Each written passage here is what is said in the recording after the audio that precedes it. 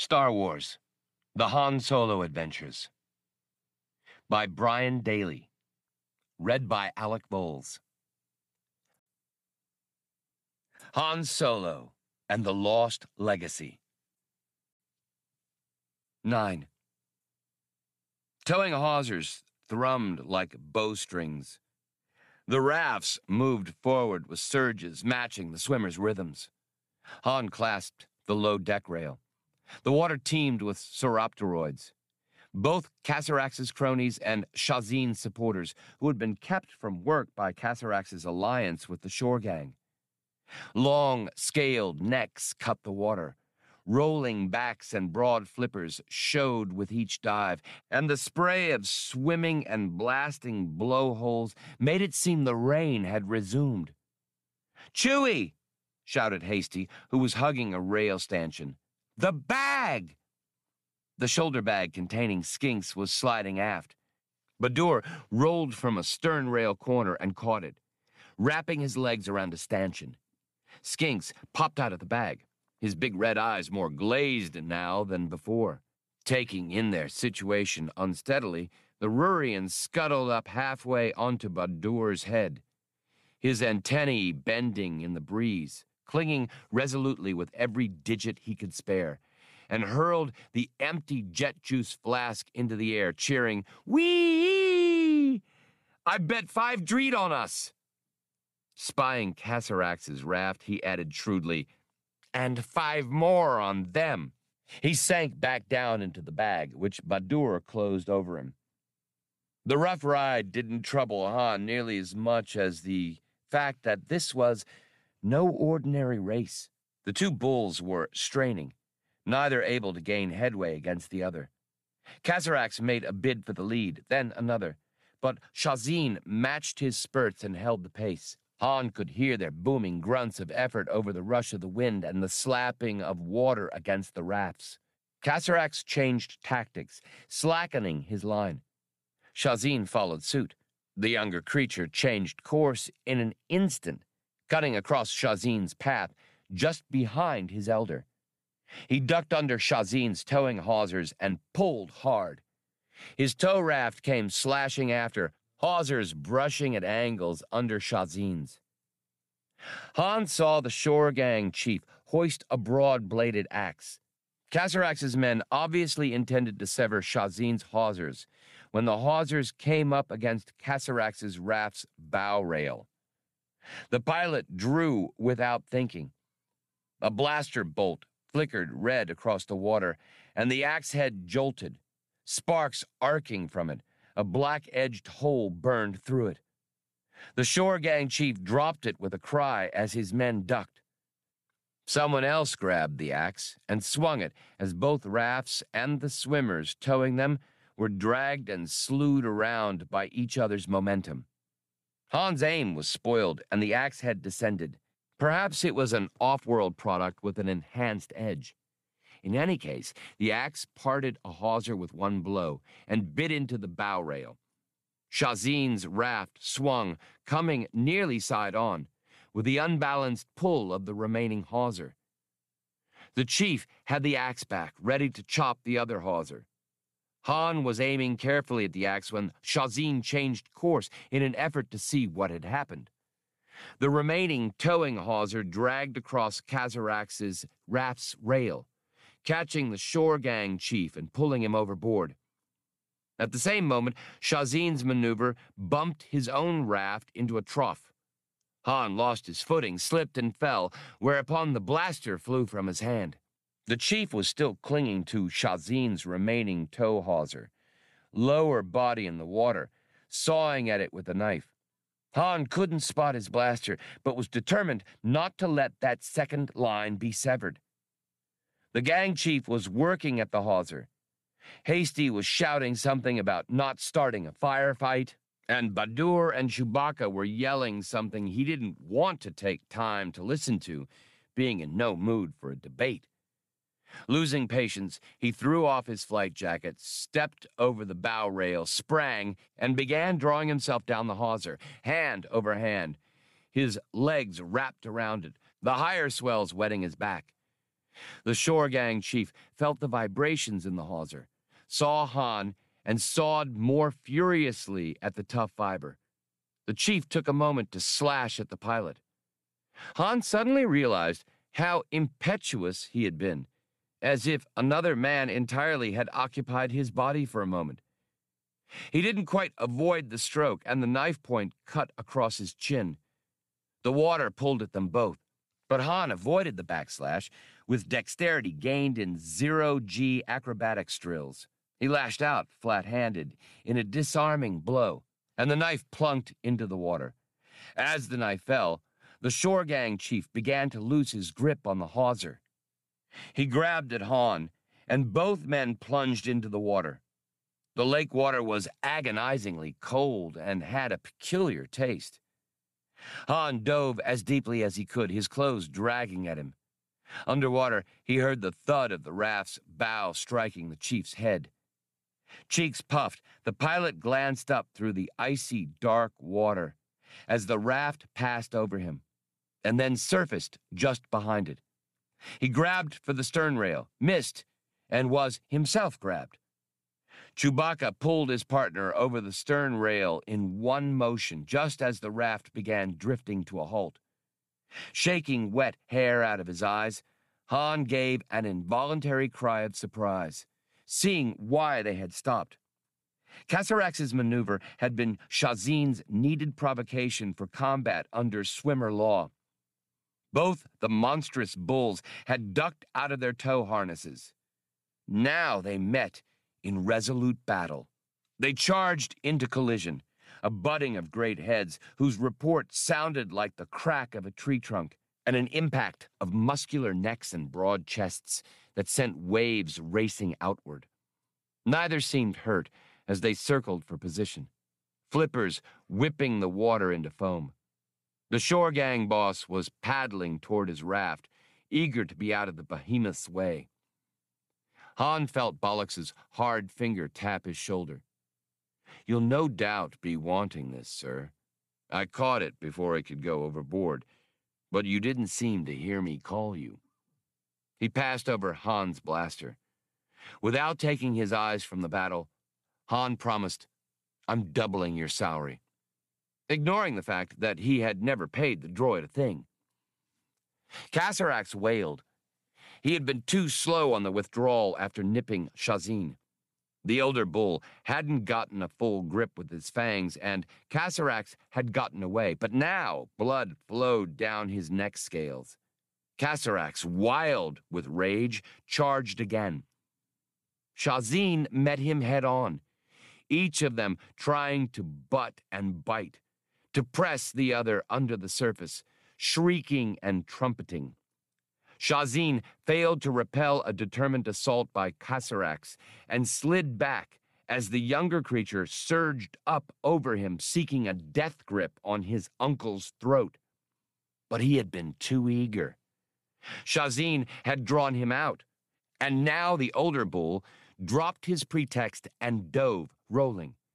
His blunt tail slammed Casarax's skull, and the younger combatant fell back in pain.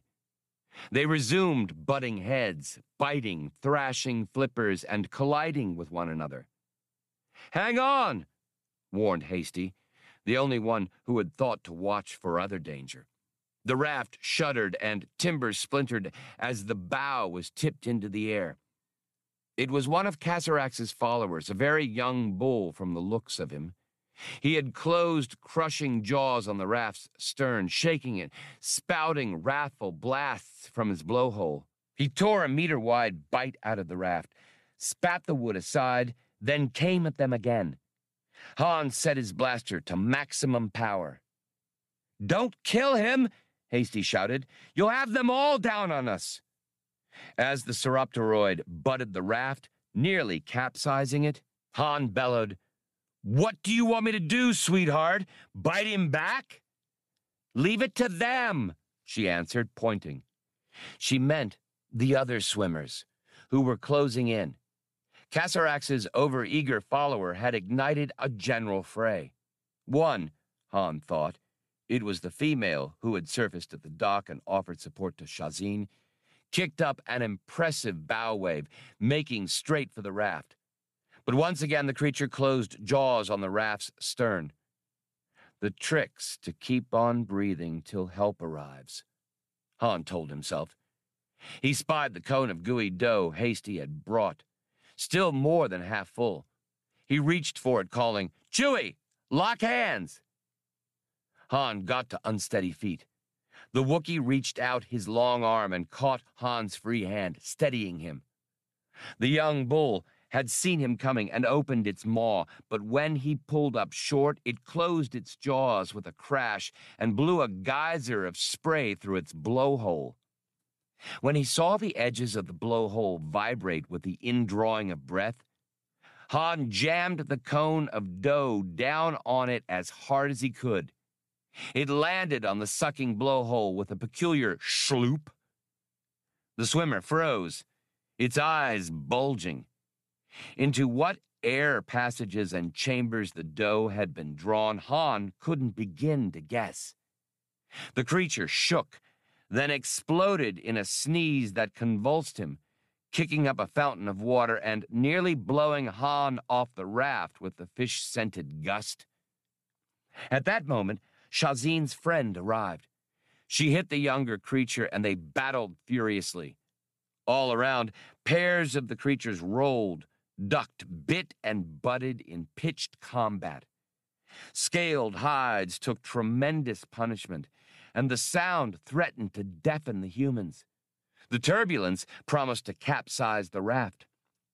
Han kept his attention riveted on Shazin and Casarax, thinking, if that old bull loses, it'll be a wet stroll home, and the fish are biting today. Both bulls were torn and injured, chunks missing from each one's hide and flippers. The older one moved slowly, worn down by his nephew's youthful endurance. They rammed together for another fierce exchange. Surprisingly, Casarax went under. Shazin sought to follow up his advantage, but failed to keep track of his antagonist and circled aimlessly. The air was so full of pealing battle cries that Shazin took no notice of his passenger's warnings. Casarax had slyly and quietly surfaced behind his uncle and to his left, in the blind spot resulting from his missing eye. The younger swimmer lunged with jaws gaping for a lethal grip at the base of his uncle's skull. But Shazin moved with abrupt speed, coming around and bringing his head up sharply, tagging Casarax's chin with the boniest part of his foreskull. The crack echoed from the opposite shore. Dazed by the terrible blow, Casarax barely had time to wobble before Shazin had his throat tightly between black jaws. "That old con artist?" Badur whooped. Chewbacca and Hasty hugged, and Han leaned on the rail, laughing. Shazin was shaking his nephew's head mercilessly, side to side and forward and back, but refraining from the death bite. At last, Casarax, head bent back at a painful angle, no fight left in him, began a pitiful croaking. All around him, combat ceased at the sounds of ritualistic surrender. When all the others had separated, Casarax was released and allowed to tread water meekly, while his uncles stormed at him in the sibilant language of their kind. With a final piercing rebuke, Shazin sent his nephew off with a hard butt of his head. Casarax submitted, then stroked slowly away to haul his tow raft back the way he had come. His followers trailed him in disarray, convoyed by Shazin's victorious supporters. Shazin moved to his own raft, feeling the pain he hadn't allowed himself to show his enemies. Bleeding from fearsome wounds, his scarred, one-eyed head battered and torn, he asked, "Now then, where were we?" "I was in the drink," Han reminded him. "You were hauling the raft around to take out the shore gang boss. Got him right in the bulb, too. Thanks." The old bull made a gurgling sound resembling a chuckle. "An accident, Pee-wee? Didn't I tell you it's unlawful to meddle in a human squabble? He gurgled again, bringing his wide chest against the raft's stern and shoving toward the opposite shore. What about your nephew? Hasty wanted to know. Oh, he's through trying to make the lake his own pond. Fool idea would have gotten him killed sooner or later anyway, and he's too valuable to waste. I'll need a deputy soon. Haven't got many more scraps like that one left in me. These youngsters always think they're clever, going for my blind side. I still wouldn't trust him, Han warned. You don't trust anybody, Hasty chided. And you don't see me getting my flipper bit, do you? He retorted smugly. Oh, Casarax will be all right, Shazin said. He just thought he wanted us to fear him. He'll like it better once we respect him. All but the worst ones come around, given the chance. The far shore had come up quickly. Shazin propelled them toward it with a few more hard strokes, then flipped over and shoved them on with a sweep of his rear flippers. The raft nosed onto the strand, lifted on the crest. Han stepped onto the damp sand. The others followed him. Badur had a rather sick skinks slung over one shoulder. The female who had saved Shazin's passengers surfaced next to him, obviously concerned, but her eye fell on Hasty, whose cowl had fallen back to display her red hair. You had a rougher ride this time, human, the swimmer observed. Hasty registered confusion. Wasn't that you? The swimmer female asked, back before Casarax took over? Sorry, the hair and, what do you call them? The clothes are just the same. Hasty whispered, Lanny, these are her clothes. Badur asked the female what this passenger had done. Just came across and asked people questions about those mountains there. Waved a little machine in the air, then went back, she replied. Han, pouring water from his boot, looked up at the mountains rearing to the south. What's up there? Nothing, answered Shazin. Humans don't usually go up there. Fewer come back. They say it's just desolation up there. He was studying Chewbacca, who had doffed the hated cloak, Bollox's gleaming form, and the now reviving skinks. I'd heard that, agreed Badur. The mining camp lies on the far side of the mountains, Han, but I'd reckon we'd go around. Why should Lanny have been interested in them, I wonder? Han stood up. Let's find out.